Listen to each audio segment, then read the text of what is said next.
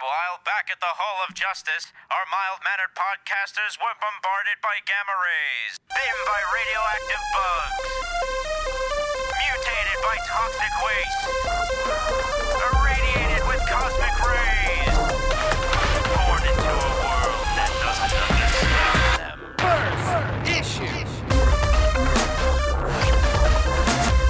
Limited edition.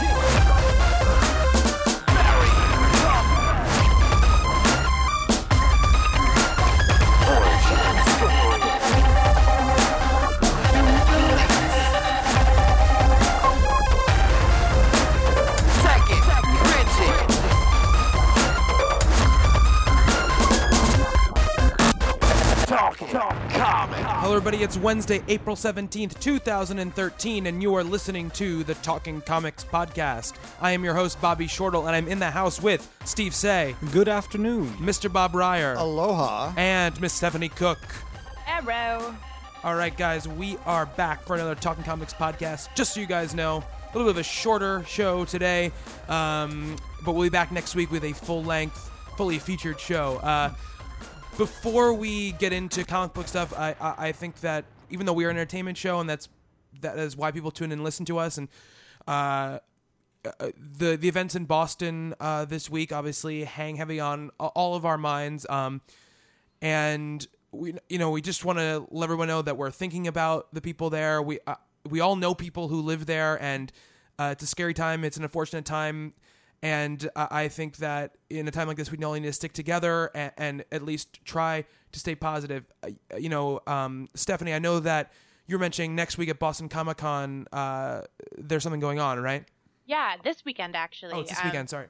I'll be there for Boston Comic Con, and they are not canceling the show. So anyone who is planning on going, who was thinking of not going, you should definitely continue to support that event, because we shouldn't let these things, control what we do and the kind of enjoyment we get out of life. And what more fun can we get out of life than at comic book conventions?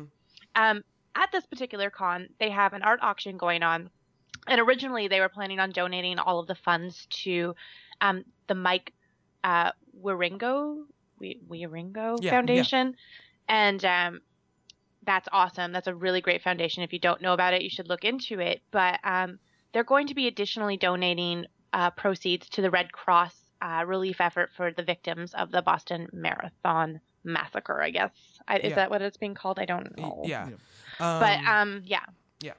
So if you're going to be at the event, I don't know if they have anything set up for people outside of Boston, but look into it, because if you want to support them and get some cool art and things along the way, this is a great way to do it. Yeah, and, it's a lot of people are donating to charities, and that's wonderful. Just make sure that you guys out there, you donate to established charities. Anything that cropped up after the event happened could very well be a hoax, and it probably is one. So just donate places like the Red Cross. We're going to put a link to the Red Cross in the show notes, so if you guys feel like you want to do that, that's the way to do it. Don't want to spend too much time talking about it, because obviously that's not why you guys are coming here listening to us, but just let me know that we're thinking about them, and that is that. Moving on to happier stuff. First of all, last week there was a big, I guess, hullabaloo. Good word. Also made by us about Apple apparently not allowing Saga number 12 to be put on their apps because of some sexually suggestive material. The day after this happened, on Wednesday when the book was released, the Comixology CEO put out a press release saying basically it wasn't Apple. We never submitted it because we looked at it and decided that it would not pass their regulations, and we didn't want to try to seem like we're playing a fast one of them by submitting it. They said that, since then Apple has contacted them, said it was fine, and it would be up, and it went up on Wednesday for people to buy. So it's a turn of events that's very interesting. It's weird that didn't happen the same day that all the controversy went on, but that's really just a correction on the fact that it was Comixology and not Apple that did this. Well, Comixology thinking Apple would ban it. Yeah. So they preemptively censored it. Yeah. But then in the aftermath, Black Kiss and Sex Number 1, everything went up too. Yeah. So they threw everything else up there too. It is odd, even as we discussed though, it's the timing of it, and then for what they did it for. When 3 pages into the first issue, the guys with the TV heads, Robot 6, whatever, is enjoying each other and all the rest of it. So it is sort of. It's weird. I mean, but obviously, if Comixology, if now Sex #1 is up there and Black Kiss is up there, it seems obviously that this is what Comixology's been doing the whole time. Reading Apple standards and not submitting them and just holding them back. So we'll have to see what happens from now on. I mean, the things we said last week still kind of hold in the same way, but it's just the different company that did the censoring. Yeah. That's all. It is a little weird that they waited a whole day to say something. They let Apple take this massive fall. Go on, Steph. Sorry. They just didn't have it. They didn't step up and say a thing. But I mean, I think it's also, again, important to remember that they bring us a really quality service, and the fact that they mess up on this, I mean, it's a big deal to a lot of people, but at the same time, the work and the quality of what they do should be something that we don't overlook. No, absolutely. Steve. No, I want to state before I say what I'm going to say that I do agree with Stephanie, and we do need to remember all the great things that they bring us. But I don't wholly buy it. I just don't. I don't buy it. This book has had child sex slavery, interspecies intercourse, a bevy of things that would have made it questionable beforehand. I'm not saying it's directly because of the content. I just think the whole thing is shady, and it took them 24 hours to respond. That it almost seems as if maybe that there was a conversation that we don't know about where one rolled over for the other just to keep everything copacetic. I'm the kind of person where when things like this happen, that I always feel that there's more to it than we're told. But that being said, we do get an ocean of amazing products from this service, and there's no reason not to use it in the future. It's a great service. Yeah, and whatever the error was in the first place, they did correct it. Yes, so that's it. Stephanie, go ahead. Yeah, no, I was just going to say there's always stuff that we aren't told. It doesn't matter, though, because the stuff that we are told, if the service keeps going, if the things are amended, who cares? Yeah, it's just me being paranoid. Well, you don't need to make it. Not you, but I know, you too, but there's been, all these conspiracy theories. Let's get over it. I mean, no offense, but they worked it out.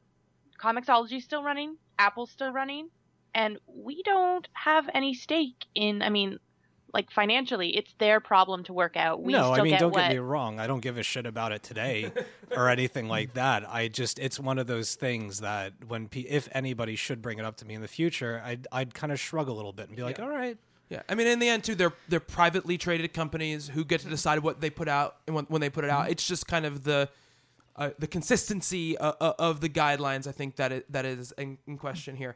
And one other really quick news story. Friend of the show, Curtis Weeb, we've had him on a couple of times talking about Peter Panzerfaust, and yesterday they announced the Peter Panzerfaust motion comic, and with a really kind of big time voice cast. Elijah Wood is voicing Peter, and Summer Glau of Serenity, Firefly, the Terminator, the Sarah Connor Chronicles fame is voicing Wendy. With Ron Perlman voicing Captain Hawken, who is the series incarnation of Captain Hook. Yeah. And Dante Bosco, who played Rufio in the 1991 movie Hook, will return to Neverland universe as the voice of Elaine. Didn't say it right. So, go ahead, Stephanie. Rufy! Oh! That's better. Carry on. All right. That's really it. It's cool. I haven't heard of a motion comic being announced with this level of voice talent before. I mean, there's obviously a ton of motion comics out there, but it's pretty cool that this level of voice talent is. Have you ever seen a motion comic? Yeah, I've watched a couple of them. I watched the Watchmen one, and I watched Astonishing X-Men one, the Joss Whedon one. I've never seen one before. Yeah, they have a bunch of them on Netflix, actually. Ooh. They have, I believe they have Spider-Woman, Agent of S.H.I.E.L.D. Sword. Agent of S.W.O.R.D. or whatever is on there as well. Cool. So. Anyway, that's very cool news. It's very, very cool news. Yes. Congratulations to Curtis. Yeah. It's being produced by BBC. He's mentioned it before. But this is finally some news and some forward motion. Well, apparently, if this goes well, they're going to move into a live action show. Yeah, that's the hope that they would translate into that. Nice. And there's going to be a preview of it at C2E2 at the end of the month. Oh, yes, that's right. Thank you, Stephanie. That was part of the news story as well. So anyone who's going to be there, you should definitely go to that panel and check it out, because you know shit's going to be cool. All right, cool. So let's move on to our books. Stephanie, what do you got for us today? I have read Dark Horse's Amala's Blade. I was a little hesitant about it because it wasn't a title I'd heard a lot about, but I had it on my iPad and I decided to check it out.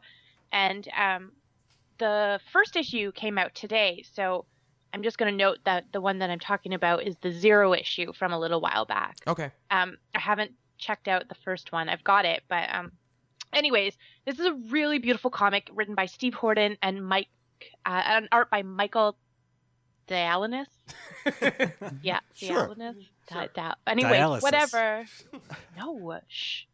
Anyways, but it's got it all. Like, it's really beautiful. I love the art. If anyone's familiar with Faith Erin Hicks, I found the art style and like the colors kind of similar to her work. She's a web comic artist who does, like, I think Friends with Boys, and there's a few other big ones that I'm currently forgetting. But anyways, it looks like that, and it's basically like it's got a feisty lady as our lead character, Amala, steampunk ships, ghosts, cyborg, pirates, and monkeys. Sold. Sold. Yeah, right. Yeah. And like prophecies and shenanigans on the open seas. I'm just gonna turn this into a rhyme. Yeah. But basically, I think what really sells it here is cyborg, pirates, and monkeys. And when I say monkeys, Oh my. it's a cyborg monkey. Wait, it's a cyborg monkey besides? Yes. That's amazing. Right? Totally. Is this a trade or a single issue, or what are we dealing with? Coming here? out in single issues. So Okay. I read the 0 issue. Issue number 1's out today from Dark Horse. I don't know how great it is, but basically it follows the story of this girl. She's raiding pirate ships and just getting into shenanigans, and she's kind of followed around by these ghosts, and they're telling her, you can't be doing this, blah, blah, blah, blah, blah. And the gist of it is kind of, she's, I think, supposed to be like some highborn somebody, and she's run off because she doesn't want to deal with what she's got to deal with, and she goes pirating. As you do. Not the kind on the internet. So it was a lot of fun. I enjoyed the issue. The art was really cool, and I want to see where it goes, because it looks like something that would be a pleasant distraction from some of the other like superhero stuff and some of the other serious independent stuff that's coming out. So check it out. That's cool, because I saw it on the shelf, and the cover just didn't. It's one of those things where the cover just didn't grab me. And Yeah, same. Yeah, so it's cool to hear that it's that kind of fun. You know, I think I was thinking more it was going to be serious and dark and more like stuff like that, and it's cool to hear that it's just a lot of fun. A romp. It looks like it will take a bit of a serious turn, but it's fun while kind of, telling the story too. Yeah. Definitely check out the 0 issue and issue number 1. Like, leaf through it on the shelves, and if you like what you see, pick it up, because at the very least, it's really cool art, and I'm going to see it through for a few more issues, and hopefully it's great. Yeah, very cool, very cool. Anything else, Stephanie? Basically, the big ones. So I don't know if anyone else is going to talk about them, but I'm sure we'll get around to Age of Ultron, Little Gotham, Batman, Batgirl. We'll definitely get around to Batman, Batgirl. We can talk about Age of Ultron now. It's tough, again, talking about this series because it comes out every week, and you don't really. I feel like a week is too short of a time to expect everyone has read through the book before they're listening to this. I personally thought this was probably my favorite issue of the book so far. I don't know what you thought, Stephanie. I think I'm done with it. Okay. I don't know. It just didn't strike me. There's stuff happening, but I feel like the characters aren't acting in character. Okay. And I get that there's extreme circumstances because we're shit's going down. But I just feel like everyone's kind of, it's like the same problem I had with AVX, where people are acting out of character to force the plot. Okay. And I don't really like that. I feel like if you're going to write something like this, you need to keep the characters as close to like where they. I'm trying really hard not to spoil it. No, I understand what you're saying. Yeah, no. I realize for people who haven't read this is going to seem like nonsense, and I mostly do speak nonsense. So I mean, I don't blame you. No, you don't. You're doing fine. But it just, the characters are acting unlike how they should act, and I don't like that. I don't know how else to kind of. You're sounding like me. It's the whole on model, off model debate. You do sound like Bob. I don't know. I guess maybe I got something different out of the book. I felt like there's a big decision that's made at the end of the book, and I'm pretty sure, Stephanie, that's probably what you're referring to. Yeah. I think the people who decide to go one way and the people who decide to go the other way, it makes sense to me for who they are, but for those that have been worried that the book seemed to be going anywhere, this definitely sets out like this is the apex point, this is the decision point of the book, and where it goes from here, it can't help but be filled with stuff, because the what's happening is what they're going to do is just it can't go anywhere but have a ton of plot coming, so if people are worried about that, I think there's that. Again, it's tough to talk about too much without getting into the specifics of what's going on, but we do get the return of a character we haven't seen in a very long time, which is pretty cool, I think. Did anybody else read it? I read it. You read it? What'd you think, Steve? I don't remember it. Okay, so maybe we should not. No, go ahead. I never even started on this. I mean, I'm enjoying the event itself. I find that I'm enjoying the tie-in issues almost more than I am the actual event. The Sue Invisible Woman stuff was really cool. She got to display her powers quite a bit, and I liked that. Yeah. I like that everybody's kind of coming together on making a decision.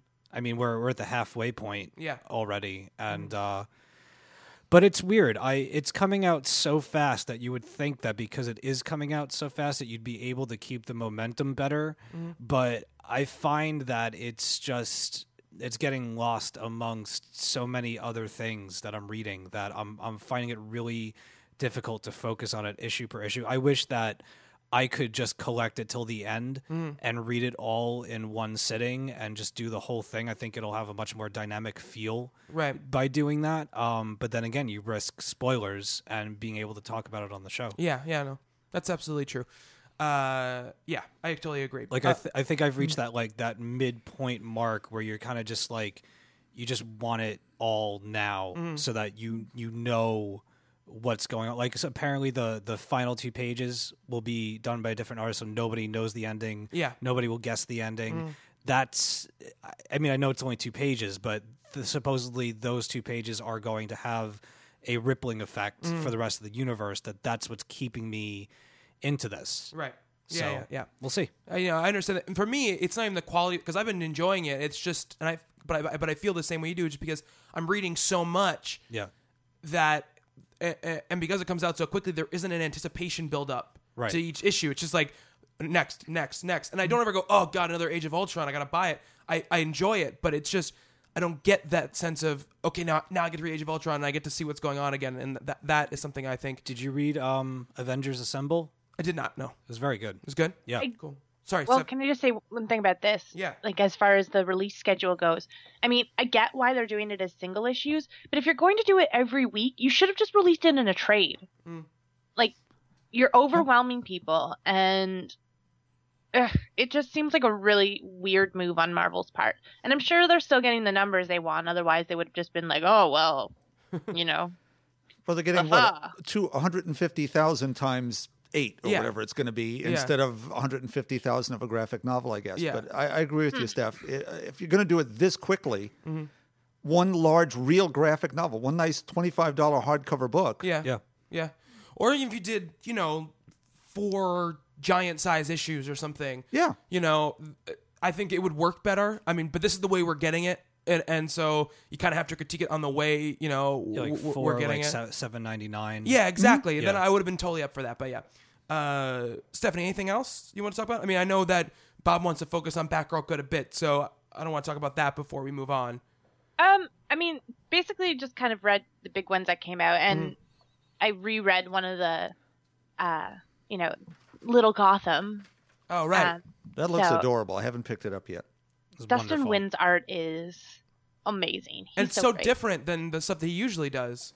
You know? Yeah, Yeah. you can tell he really has like a background and love for like anime and like manga and stuff because it's Yeah. very like chibi, whatever. Chibi. Yeah, and I love his style and I love the story. Like Bobby, you were mentioning that there was an additional story. I've had Little Gotham for a while, but I only had the Halloween issue, and I thought this was the same thing, but apparently there was more to it. There's a Thanksgiving. There's a Thanksgiving one that came out on okay. Thanksgiving as well. Yeah. I didn't read that one. I did read the Halloween one, which is like the greatest. Damien learning how to like trick or treat and what Halloween is. Yeah. It's like one of the best one-shot stories you'll ever read. It's great. And we get a new one in May. Like they're going to start, it's going to be in print from now on. So in May, you're going to get a new issue, which will be pretty cool. Hopefully stuff like this too, the popularity will bring stuff like, Jail 8 to, Yeah. out too. Because, I mean, it's kind of setting the bar for this can be outside of what our normal stuff is and it'll still sell. So Yeah. You notice it's a DC book, an all ages book that was handled really well. That if they could maybe use this as a model to get a few more books like it, There you go. and incorporate some other characters. I mean, you could have a Green Lantern, Little Lanterns or whatever. Yeah. I think that would be great. But I read it and loved it. It's right on par with like ABBs versus X Babies and things like that. Maybe a little bit smarter, not so much hijinks in a way, much more of like a lesson learned approach to it. And I won't spoil the end of the second story, but just wonderful and very heartwarming. I liked it a lot. I don't always love Dustin's art. Like he has this really messy style to him. Like not everything's colored in, and sometimes I mean, 9 times out of 10, I love what he does. Occasionally, it just really doesn't work for me. But this particular style with the cute little, Batman and Robin and everyone and the little villains, it's just so great. And his style works so perfectly for this. And I mean, I love seeing him on other books, like serious books, but I think this is my favorite place, like, to see his work. Cool. Awesome. Indeed. Let's move on. Bob, what do you got for us? Okay, really quickly, because no one's going to bring it up, I just want to talk about the Uncanny X-Men cover just briefly Okay. that everyone loves. Can someone clue me in? Elanya was 8, got aged in limbo to be about 13, and even in AVX, where she was mostly covered up, she seemed to be about 16, 17. I think she's like 17 or something. Okay, and now she's sort of a streetwalker with a sword. And I'm just sort of wondering about that. It seems a real misstep for Marvel that they don't usually make. When in the same book you see a promo for the all-female X-Men book that's coming, and Psylocke, who used to walk around in mostly the All Together, is completely covered up, as is everybody else. And it's just sort of interesting to me. Comment from anyone? I mean, Bob, her character is so badass and cool and strong that I don't even notice that she's wearing like a midriff thing. Like, it doesn't even enter my like thought process when I'm reading it. Totally same thing. Like, Yeah. I don't know anything about her. I want to read more comics. Actually, she's on my list of people to backtrack and kind of find more stuff on. So I didn't know that actually until you just, She's told us. that generally she's- No, I just wanted to mention that if you collect, there's an old series, New X-Men, that has a 4 to 5 issue arc drawn by Scotty Young of her origin story, which is absolutely fantastic. There's quite a number of different series that focus on her character. She's actually quite complicated as a character. Yeah, her introduction into the Marvel Universe was a little, I don't want to say controversial, but just not your everyday character within the universe. She cracks me up. I mean, aside from her being a badass, she makes me laugh my ass off. Her, not this particular issue, but the one before that, when they were trying to figure out how to get back at the Avengers, and she suggests going into the Avengers Tower and rearranging everybody's underwear drawers, was just quite hilarious to me. Well, she was always kind of badass, but always, she had a stylized X-Men uniform. You know, the yellow spandex, and an armored arm, and a big ass sword. Yeah. She And still has an armored arm. yeah, she still has that, Yeah. and hot pants. She does have hot pants on. Yeah. Anyway, just so I'm glad I got nice. She still is young because I read her that way in AVX. Yeah, I think she feels like a teenager to me, David, like Yeah. like close to her, not a young teenager, like late That's teens. what I figured. That's Okay. what I feel like. Okay. She's awesome though. Yeah, always was a great character. I mean, Yeah. she's Colossus's sister. Yeah. So it gives you a good start. Anyway, to books I actually read instead of comments on covers.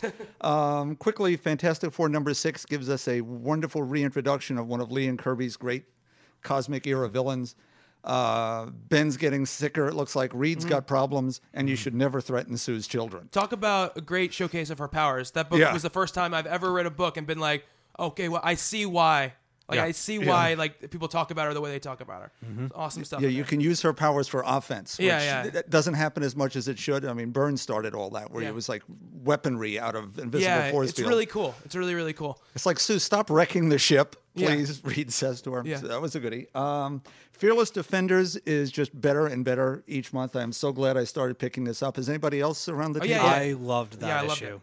It's great. You know, the all mothers of Asgard send, this crew to stop the rise of the Doomans, including Annabelle Riggs with her little Viking helmet. Yeah. It's just hysterical. There's great action, so much great character interplay. Just really neat book that comes out of nowhere for me. Yeah. Now, Cullen Bunn had done. What were you guys reading that he was doing before? I know you were on him as a writer before. No, this he began. he'd been writing Deadpool. He writes The Sixth Gun for Oni Press, which is a very, very well regarded book. I haven't read much of anything of his. I've read like scattered issues, but I've never read much of I it. want to read more. Can I ask you a question? Sure. That I was wondering, how do they? I mean, how do you pronounce her name? Is it Hippolyta? Hippolyta. Hippolyta. Okay. Yeah, it's Wonder Woman's mother Yeah. in the DC universe. Yeah, that's my question. How do you balance the? I mean, I guess they're public domain, so both companies are able to use them to whatever end. Oh yeah, you can have Hercules in DC, and they do, or Thor. Thor fought Superman back in the '60s. Okay. Even while Marvel still had Thor. So she's still that. She's still supposed to be of that like heritage and that character. Yeah, she's the queen of the Amazons. There's just Yeah. no Wonder Woman involved. Okay, Yeah. Yeah. that's what I figured. Yep, there you go.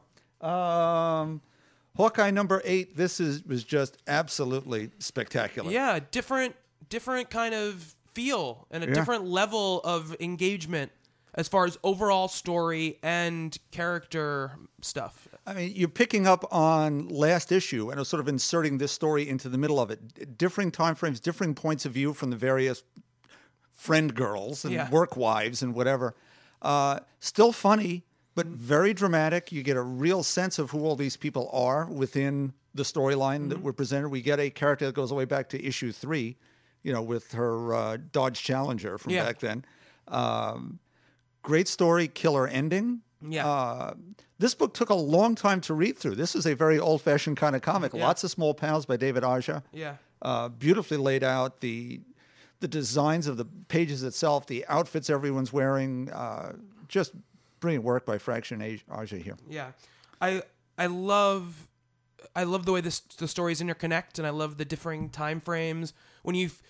It's interesting because Fraction kind of sets up this sort of like race against the clock thing in one of his things, but then by the time that thing resolves itself, you realize it didn't even matter because you were already seeing stuff that happened afterwards, and I love that about it. I love that it was really just about these people and their interconnected relationships. I love you get to see how close Kate and Clint are, that she didn't care about anybody else's feelings. She just wanted to make sure that Clint didn't get in trouble, and I loved that about the book. Oh, her line, they Avengered it out of me. Yeah.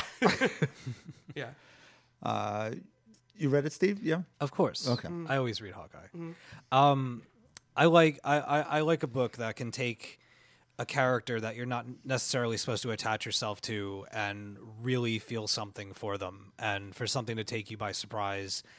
and nobody was talking about this issue really this past week. I didn't really hear much buzz about it. I was quite surprised, given the events in it. But it's such a powerful blend in so many different aspects of why we love comics, the way that it's written, the way the art is, and the way it's presented. It's so much fun. Yeah. Every issue, whether it's serious or not, you still have a blast reading it. Yeah, It's that issue in the pile that after you've read something really heavy, you're like, oh man, I need a break. Oh, there's Hawkeye. And you pick it up and you're like, yeah. Yeah, absolutely. So that's my thoughts on Hawkeye. And I'm sure we all feel coming into this whole project, even knowing these creators, Hawkeye, really? Yeah. Wow, just amazing. And longer term conversation, Batgirl 19. It's it's made some news this week, which we won't spoil for anyone, even though everyone else has. This has tons of other. Go ahead, Steph. Oh, did it goddamn leg? I swear I didn't interrupt you before. Anyways, I was just saying those people should be punched. Oh yes, no, absolutely, because people are still catching up here. But this, if there was going to be a WTF month, this book would have it. And it's not only for the thing that's making the news stories, which is handled, by the way, really quickly, very delicately, emotionally, wonderfully. It's not a gimmick. As someone who's been reading this book since the start, it was awesome. It was one of those things. I knew it was coming for a while, and it was, what's the next panel going to be? Yeah, and it was perfect. Yeah, and lovely that there was a page in between. To give you a little bit of a pause, but Gail's been hinting at this all along, about secrets, and I'm not going to say very much more. But the other big events here, past the gatefold, and Barbara having to come up with ways around dealing with her brother, who we've seen do some very bad things over the last few years. Her mom, her father, great action sequence. Barbara struggling to get past having been concussed in the middle of this fight. Yeah. Brilliant art by Danielle Sampier. Gail's story's great. I'm so happy she's back. This is her first issue back. Yeah, and it's interesting because she's finishing off the story that Fox started in his 2 issues. So it's seamless in a lot of ways. And she takes over those threads and completes the story and lands it pretty much perfectly. It's great to see that struggle because it's both this highly emotional struggle and a highly physical struggle that she's doing in this book with her brother. And that stuff is really great. And leading, moving forward, we have a cliffhanger ending. A real mess is starting. Yeah, Stephanie, what did you think of it? I liked it. I think. Let me think. Ray Fox tried to take away from the focus of, I think, exclusively Barbara because he knew that he couldn't do what Gail was doing. Yeah, that's what he said. He was doing, he was just doing that temporary thing. Sorry. Every now and again it cuts out, so if I'm repeating myself, I'm trying not to. But anyways, and he just did such a great job, taking that focus away and making his own story. And I think that really pays off when Gail returns and brings the focus back to Barbara and kind of ties up what's been happening. And I think the cliffhanger at the end is great. It just makes you, it's not one of those, those bastards kind of, it is, but it wasn't done for the sake of doing it. And even if there wasn't that cliffhanger, Gail still leaves it that you would want to read what's going to happen to Babs. Yeah. And it's all story driven. Yeah, it's just so great. I love the art. I love Gail's work on it, and I'm happy she's back. I think it was nice for there to be a brief change up, even though it was a bit controversial. I think it was beneficial to the series to kind of change the story and where it was going with a new writer, and then bring her back on and have her pick up where Ray left off. Yeah, it's a great issue. It's definitely a great issue. And kind of, is that it for your books? That's it for me. We'll just stay in the Batman universe real quick, and I'll kind of go on.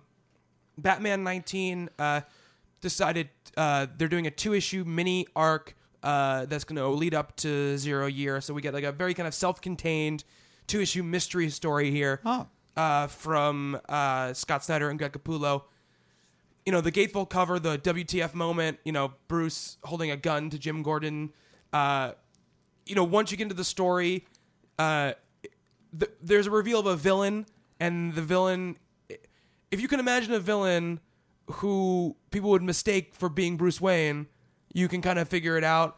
I guess it's not really a spoiler because it's in the middle of the issue. But Clayface is the villain in this arc. And so you get some cool stuff with that. The best thing about it is you get Bruce and / Batman. It's all detective stuff. It's him just analyzing DNA samples and going over bank records and flight records and clues, lots of internal monologue. And it's just great. It's a nice change up from what we've gotten. And I've loved everything that we've gotten, but it's a nice breath of fresh air just to let's relax. Let's have a nice traditional story. Let's do it before we get back into the giant kind of more emotional stuff that Scott Snyder tends to deal with more than the detective aspects of the character. The art is, of course, gorgeous. Greg Capullo does a fantastic job, especially with Clayface. He's very vicious and crazy looking and intense, and he plays with it very, very nicely. Really great stuff. Stephanie, did you read it? Yeah, I did. And I enjoyed it. I was wondering where it was going because, you've already said who it was. But, there was a moment when I was wondering a couple other possibilities as well. And it wasn't so much a surprise, but I thought that it was a well played out story, and I enjoyed where he took it. So, Yeah, absolutely. And there's some, and it doesn't shoo away from the emotional stuff that's been happening. There are references to Damian in it, and it's him dealing with that stuff very much in this issue. And then the backup by James Tynion with art by Alex Maleev is a Superman-Batman team-up story, which the Alex Maleev's art, I always really like it. It's very moody, very impressionistic. There's a lot of stuff happening in a very short amount of time here, so I feel like a little bit his art is not detailed enough for the amount of stuff it's happening. There's a lot of him having to explain. Like, Batman has to explain a lot of stuff, and Superman has to explain a lot of stuff, and it's not bad, but a more detailed artist, I feel like, could have brought the story out in its short period of time a little better. But it's a supernatural story. You don't so see it's Batman with that often. That's yeah, good. and Superman. So he says at one point, that supernatural isn't my strong suit or whatever. So I thought it was cool. And the other big thing obviously was Batman and Robin 19, which brought Carrie Kelly into the universe, and we mentioned this. I think that Tomasi did it in a very interesting, organic way. I didn't find it to be off-putting. She seemed like Carrie Kelly. And all other stuff was happening. The Frankenstein stuff was really great in it as well. And the thing that Batman's being driven to do seems a little out of character for him, but when you consider the actual things that have been happening to him, it does not seem that out of character. The only thing I'll say about it is calling it Batman and Red Robin is a little bit of a misdirection. He is a character in it, and he does have a big thing to do with it. However, it just seems like Tim Drake can't get a break in the New 52. He's in probably the last half of the issue, and he has to do, he does the right thing, but it's not a very popular thing to his mentor. And so it's a good issue, but he could have called Batman and Frankenstein is what it really should have been called. Batman and question mark. Yeah. But did you read it, Steve? I loved it. You loved it? I loved it. I did not expect. It actually was spoiled for me that Frankenstein was in the issue before I read it. Yeah, I was a little he's upset. like 4 pages in. Yeah, but I hadn't picked up the book yet, so my focus was on Carrie Kelly being back, not Frankenstein being in it. And then somebody just arbitrarily was like, "Oh, Frankenstein!" I'm like, "Oh, you motherfucker!" To be fair, you've just spoiled it for me because I haven't read it. So I didn't. Hey, wasn't me. No, I know, first. but I mean. All right. Well, it's not a spoiler. He's in the 3rd page. And moving on, I really, really, really enjoyed it because I loved the struggle that was conveyed through Batman's actions. I don't want to say too much. Stephanie hasn't read it. All right, fine. I'll be vague. What goes on in the issue, why he needs Frankenstein, why he even brings him into the story, or why Tomasi brings him into the story, is extraordinarily dark and really, really, really explores Batman and Bruce's desperation and his mourning and just the depth of loss that he feels at the death of Damian and why he needs Frankenstein's quote unquote help is just a really, really depraved place to put him at this stage of the game. And everybody loves when a hero falls and then has to come back from being at the bottom. And I really think that while Snyder's Batman is kind of not dismissing the Damian thing, he's still addressing it, but he's kind of moving on to bigger things and, bigger arcs and more villains and stuff. Tomasi's doing the job of really carrying the Damian torch and the Aftermath torch for that event. And I just think that he's doing it with a lot of style and some really, really great character moments and taking Batman to places that he's not going in the other comics that are available with his character. Yeah, I mean, if anybody was worried that they weren't going to pay off the death, they're absolutely doing it. And Snyder has said from the beginning that he was going to let Tomasi handle it because that's the book that Damian lived in. Well, even Batman Incorporated. Yeah. I mean, the follow-up issue to Damian's death was it was okay. It wasn't. I just think that because this was Batman and Robin for 18 issues, that it's right. That I like the idea that they're sharing the responsibility of playing this out. Yeah. Absolutely. Really, really, really enjoyed it. I expected to like it, but I didn't expect it. I didn't know that was part of that. The Frankenstein stuff was part of it, and it just moved it up a notch. It turned it up to 11 for me. And closing out, Uncanny Avengers, which has been a disappointment, I think, so far to me at least. The last issue picked up, and then this issue, I'm not going to say a lot about it, but it's Thor battling Apocalypse, basically, in the past, with a young Thor, before he had Mjolnir.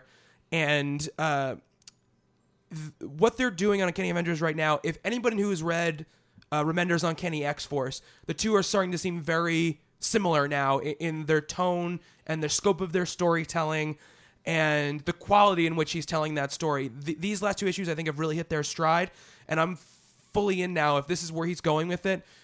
Time travel stuff, lots of characters you don't see that much, interesting dynamics, conspiracies and things laid out. I'm totally in now, and anyone who loved that run and maybe hasn't been feeling this run, maybe they dropped off, or maybe they, just never picked it up. If you read 5 and 6, and I think you're going to find something very similar to what you were reading before and something that you're really going to love. So that's what I'd say about that. I checked out. You checked out, I checked out after 4, I guess it was. Yeah, the end of the Red Skull arc. Yeah, I like that. I didn't love it. This stuff now is what I wanted the book to be from the beginning. It feels much more Remender to me than the previous 4 issues felt. Okay. So I'm highly invested and excited about that. So that's it for me. Steve, what do you got for us?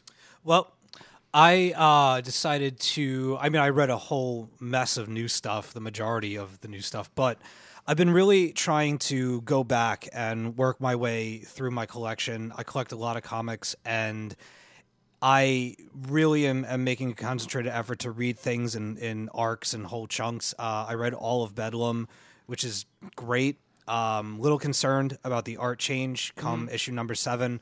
I feel like Rossmo's art just feels very at home and creates an atmosphere within that story that is almost necessary to the storytelling, but I could be wrong. I've seen, I can't remember his name who's taking over the artist, but I believe it's the artist that was doing Smoke and Mirrors, which was the magical Steve Jobs from there you go. A long time ago. It's a little cartoony. It's a little bubbly and light. And for that reason, it has me concerned because Bedlam is nothing about that at all. So, but we'll see. I could be wrong. Nick Spencer is a great writer, and hopefully both, the creative team will adjust and the new story will take on a different light. So anyway, what I did happen to read, we had our Superman discussions a couple weeks back about what we would love to see our Superman stories be. And I wish that I had read this before that because I would have changed my creative team. I read Darwyn Cooke and Tim Sale's Superman Kryptonite. It's a collected trade from a couple years ago. This book was great. I really have not had very much exposure to Superman. I've read maybe 5 issues of action and maybe 1 or 2 other things involving him, and that's pretty much my only exposure to the character.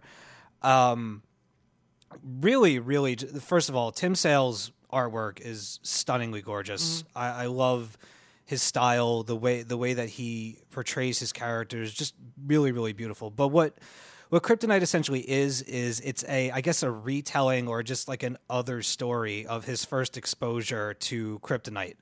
The story deals a lot with Superman and Lois and the balance of their relationship, of him having to be Superman while still maintaining a relationship with Lois.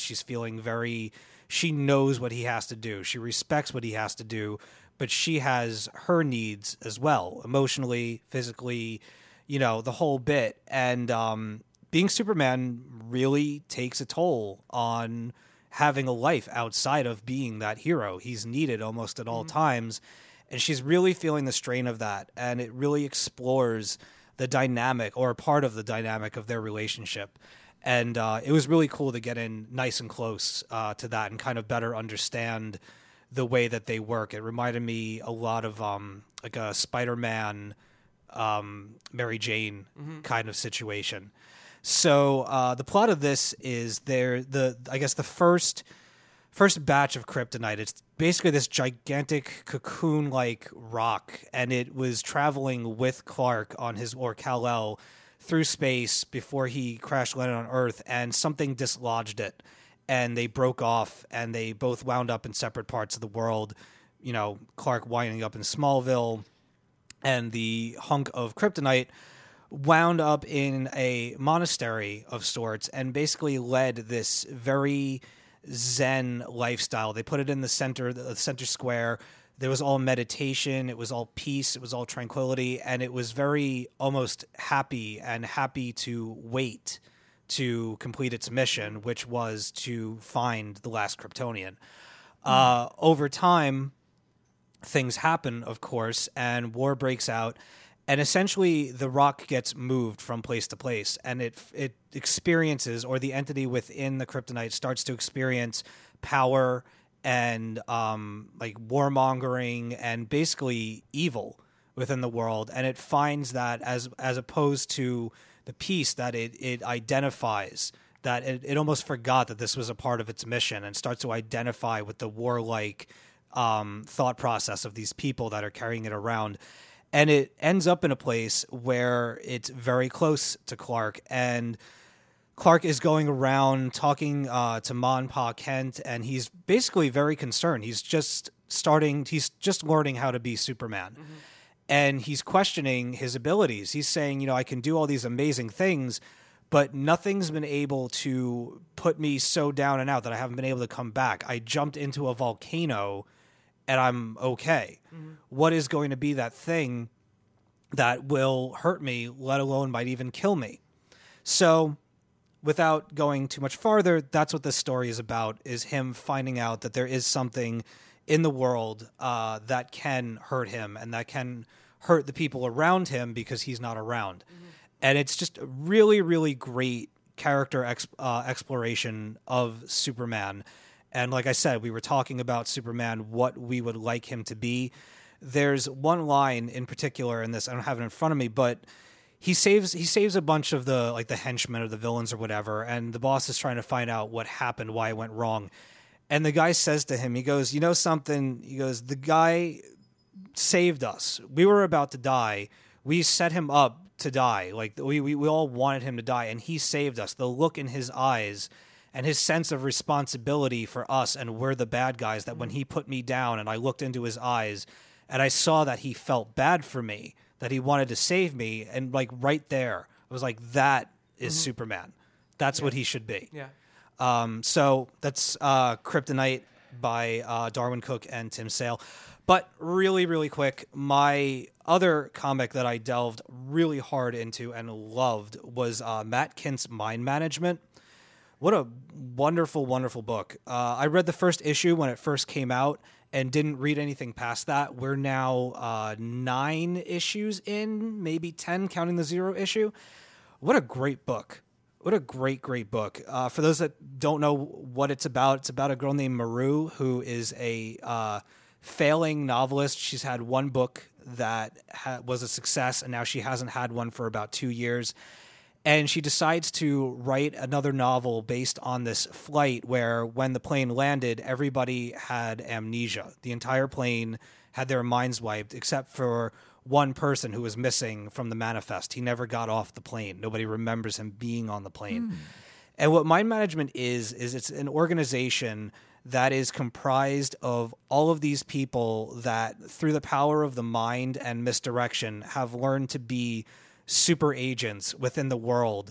They're a part of advertising. They're a part of the government. They're a part of all of these things that we're not even aware of. That when you're, flipping through your Inquirer or Cosmopolitan or whatever, your Teen Beat and stuff, that people, not many people read Teen or Tiger Beat anymore, but when you're flipping through these ads, that they're placed strategically and the words are arranged just so that it sends subliminal messages to your mind.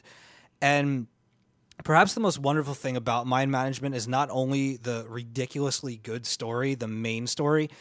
Matt Kent uses every single inch of these pages. Along the margins of each side, the inside of each page is, in the first arc, it's the mind management field guide onto how to be a mind management agent. So not only are you reading the main story, but if you turn the book on its side and flip through the pages, you'll actually learn how to be a mind management agent and the techniques that they use to do it. In the second arc, you actually get to read the, I think it's called Premeditated or something like that, the book that Maru had written that was a bestseller. They have that book inside the margins of the pages. So not only do you get the comic you paid for, but you get a whole other book as well. And on the front and back covers, inside back covers of the book, you get profiles and backgrounds to all these agents that we haven't even met yet. It's chock full of information, and it's really, really, really nuts to think of all these different people that are out there in the world that we may or may not know about that have been kind of manipulating history and how we act within society without our knowledge. It's quite crazy. And there's going to be a film about it from Ridley Scott is actually developing a mind management film. I hope that they do a great job, because this would make a fantastic movie, if not a series. So that was my favorite book of the week. Very cool. Awesome. So we're going to do a listener question, but I believe that our illustrious Stephanie has to leave us. I do, unfortunately. I got to go to work. I know, guys. I know. Work is rough. So, Stephanie, why don't you tell everybody your Twitter handle and then say your goodbyes? Yes, I am Hello Cookie on Twitter, and I am out of here for this week. I'll be back next week with possible tales of Boston Comic Con. If you're there, I will be around, so tweet me if you're there and come say hi. All right, Stephanie, we'll talk to you next week. Bye, guys. Bye-bye. Bye-bye. All right, so now that she's gone, we can talk about her. Just kidding. I wouldn't care if she was here. I'd talk about her if she was here. I'm surprised the smell doesn't come through. I'm kidding. All right, so really quick, we're going to do a couple questions. This is from Luke, and he said, I just had a fun question pop into my head that I thought you guys would like to think about, discuss. If you were to have a comic made of your life, what creative team would you want to work on it? For me personally, this is from Luke, I would like to have Mark Wade Wright and Alex Ross as the artist. Ooh. Thanks for taking time to read this. Keep up the good work. So I will go first. Go ahead. All right. I would like my life to be written and drawn by Mike Allred. Wow. Yeah.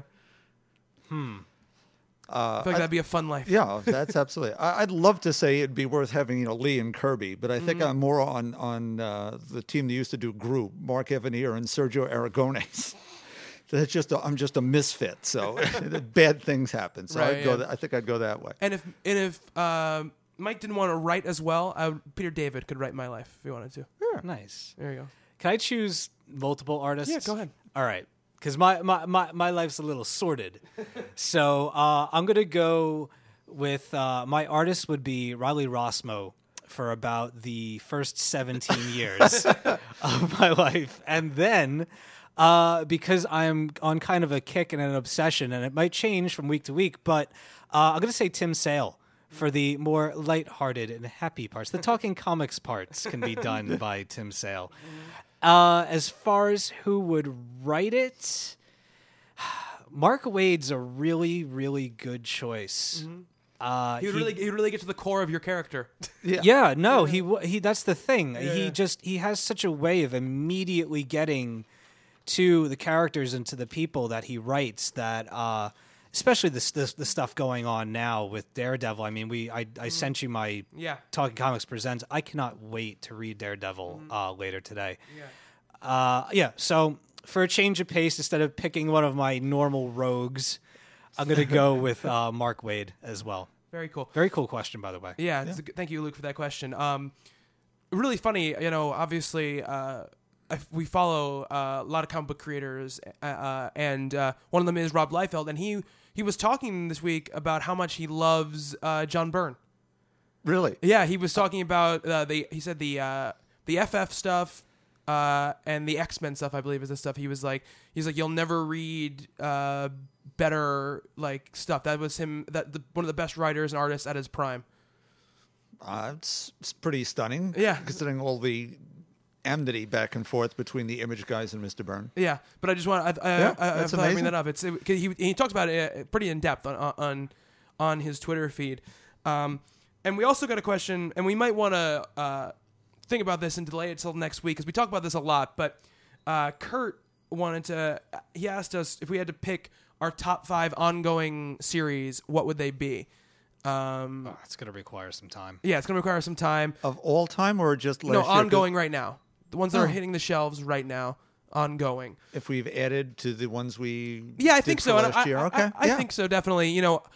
Obviously we always talk about Batman and Saga and books like this, Fantastic Four, FF, and I'm sure some of those will be on the list, but we'll take time, we'll think about it, and we'll put together lists for you guys for next week, because I think there probably will be some surprises, some changes from stuff. I know definitely for me there's stuff now that... Yes. Yeah. There's stuff now that will be on my list that wouldn't have been on the list last time we talked about this. So we'll definitely talk Miss about Fury's on my list. Bob did not like your Miss shit Fury. list. Bob did not like Miss Fury. And guys, if you commented on the site or sent in Facebook messages, we're going to get, or even on Twitter, we're going to get to that stuff again next week when we have a more full featured show. But this is a short show, so I just wanted to do a couple email things. I will say, if you guys want to get in touch with us, obviously Facebook, the site, and Twitter are all good places. But if you have a question you want answered on the show, really the best place to do is email it to us at info@talkcomicbooks.com. We get so much less interaction on our email than we get, on Twitter or on Facebook, so it's less likely to get lost in a shuffle of a ton of messages, We try to keep up with that stuff, but if you want to assure yourself that we're going to see that question, make sure you write in info@talkcomicbooks.com. At Talking Comics is the Twitter, facebook.com/talkingcomics, and talkingcomicbooks.com is the website. Check out all the reviews, columns. The news team has been kicking ass. We're gonna be bringing on some new contributors soon, but this stuff has been great. The news team the last 2 weeks has been pumping stuff out, putting out content when no other content's going up there. So I want to thank them and thank everybody who's been putting in their time on the site. The releases that are on the shelves right now from Avatar Press, we have Crossed Badlands number 27, Night of the Living Dead Aftermath number 6, and Stitched number 13. From Boom Studios, we have Adventure Time number 15, Clive Barker's Hellraiser: The Dark Watch number 3, and Fanboys vs. Zombies number 13. From Dark Horse Comics, we have BPRD Hell on Earth number 106, which is A Cold Day in Hell Part 2 of 2. Black Beetle No Way Out number 3 of 4. Conan the Barbarian number 15. House of Gold and Bones number 1 of 4. Bones. Star Wars Darth Vader and the Ninth Assassin, number 1 of 5. From DC, we've got Batman Beyond Unlimited, number 15. Batwoman, number 19. Birds of Prey, number 19. Catwoman, number 19. DC Universe Presents, number 19, which is the final issue. Fables, number 128.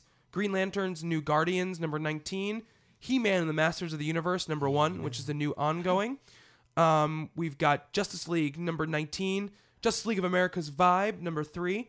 Legion of Superheroes, number 19. Nightwing, number 19. Red Hood and the Outlaws, number 19, which is the new creative team of James Tynion. Nice. We've got Supergirl, number 19. Sword of Sorcery, number 7. And Wonder Woman, number 19. From Dynamite Entertainment, we've got Bionic Man vs. the Bionic Woman, number 4 of 5. We've got Dark Shadows Year 1, number 1. We've got Deja Thoris and the Green Men of Mars, number 3. Evil Ernie, number 5. We've got Green Hornet, number 35. Jennifer Blood, First Blood, number 4 of 6. We've got Pathfinder, number 6. Red Sonja, number 74. Robert Jordan's The Wheel of Time, The Eye of the World, number 34. Shadow Year 1, number 2 is coming out this week, not number 1. From IDW, we've got Danger Girl Trinity, number 1. We've got Doctor Who, number 8. We've got Doctor Who, The Prisoners of Time, number 4. G.I. Joe, A Real American Hero, number 189.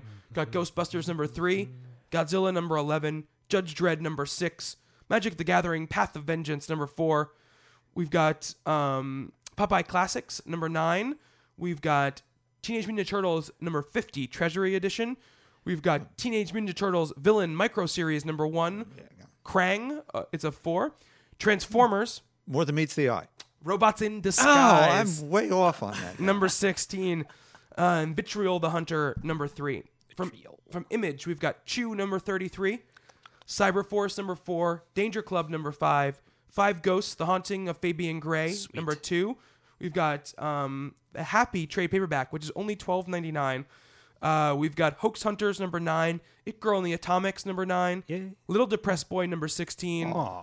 Mara, number 4 of 6. Miniature Jesus, number 1 of 5. Miniature Jesus. Revival, number 9. Thief of Thieves, number 13.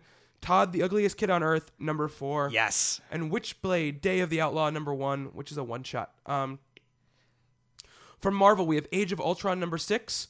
We've got Astonishing X-Men, number 61. We've got Cable and X-Force, number 7. Captain America, number 6. Ugh. Captain Marvel, number 12. Yay. Daredevil, number 25. Yes. Daredevil End of Days, number 7. Dark Avengers, number 189. So sad that's going away in one more issue. Iron Man, number 8. We've got Nova, number 3. Yeah. Savage Wolverine, number 4.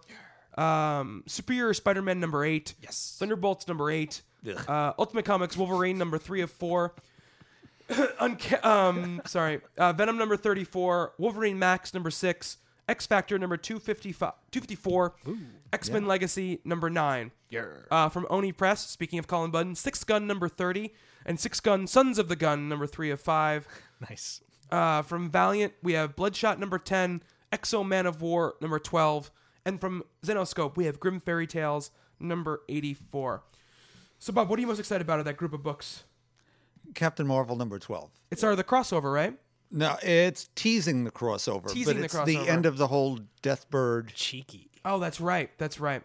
The reason I'm vamping right now is because there's a new creative team coming on to Thunderbolts, and I wanted to All look right. up who Well, it was. you vamp. I'll pimp something here. Okay. I watched the other evening the Wonder Woman documentary over on PBS. You lucky. I forgot to DVR that. It was amazing. Christy Guevara Flanagan gives you the whole history of Wonder Woman, the character, historical importance, societal importance, great series of talking heads with creators like Gail Simone, Trina Robbins, Kathleen Hanna from Bikini Kill, what meant to the Wonder Woman went to the Riot Girl movement. Awesome. Lots of interviews with regular people and how Wonder Woman touched them, and then touches on her legacy, which isn't as much in comics. Xena and Buffy and Ellen Ripley from the Alien films, and how Right. she ran through that and then comes back around into how the book is not quite, where it was then and what's going on. You get to see Linda Carter, certainly. So check your PBS listings. Those things get rerun a lot. It's a part of the independent lens. I believe they're streaming it online. I was trying to sort that out before I came on the air, but I'm clueless with such as that. Yeah, I'm really sorry that I missed that. I saw a bunch of people tweeting about it. I was just like, oh. I videotaped it. With a VCR? Yes. Whoa. Very old school. Remember tracking? Yeah. Yeah. Auto. Then they made auto tracking. Yeah. The whole world went, ooh. So the new team hasn't been announced yet for Thunderbolts, but Charles Soule, the guy who is writing the new Swamp Thing, is going to be writing 2 issues of the book after Danny Way leaves. Okay. And then they're announcing a new team. Okay, Phil Noto's doing the art now, and the covers do look nice. Yeah. The interior art looks nice as well, but I was just so turned off, just even by the writing in that first issue, not just the art. It was a tandem thing in that book, so I just didn't have the Punisher tied to a pole. Yeah. But if there's a new team on it, I'll give a new shot to a new creative team. Yeah, I'll try one more. Yeah, if it's you always got to give stuff a chance because it could end up being great. So again, guys, you guys want in contact with us? info@talkingcomicbooks.com, @talkingcomics on Twitter, facebook.com/talkingcomics, and talkingcomicbooks.com is the website. My personal Twitter is @BobbyShortle. Steve? Mine is @dead_Anchorus. Bob? Bob Ryer @talkingcomicbooks.com. And Stephanie, like she said, is @HelloCookie. If you guys want to email any of us as well, all our email addresses are on the About Us page, and that goes for all our contributors and stuff as well. So anything you want to talk to them about, all that stuff is up there. I also just wanted to make a quick note. A couple of people have been sending me their comic book scripts over the last couple of weeks. I just wanted to let you know that I am reading them, and I do plan on getting back to you. So some of them have been really cool. Cool. So thank you for that. I'm very honored that you would even want my opinion. So that's great. Hopefully I'll be getting back to you very soon. Very cool. Awesome. Yeah, and again, guys, it's a shorter show, but next week we'll be back with our usual overly long show. We've got some good guests lined up for you guys in the future, so can't wait to see what comes next for the show. But that's it for Talking Comics for this week. So for Steve, be good, everybody. Bob, aloha. I have been Bobby, and until next time on Talking Comics, to be continued.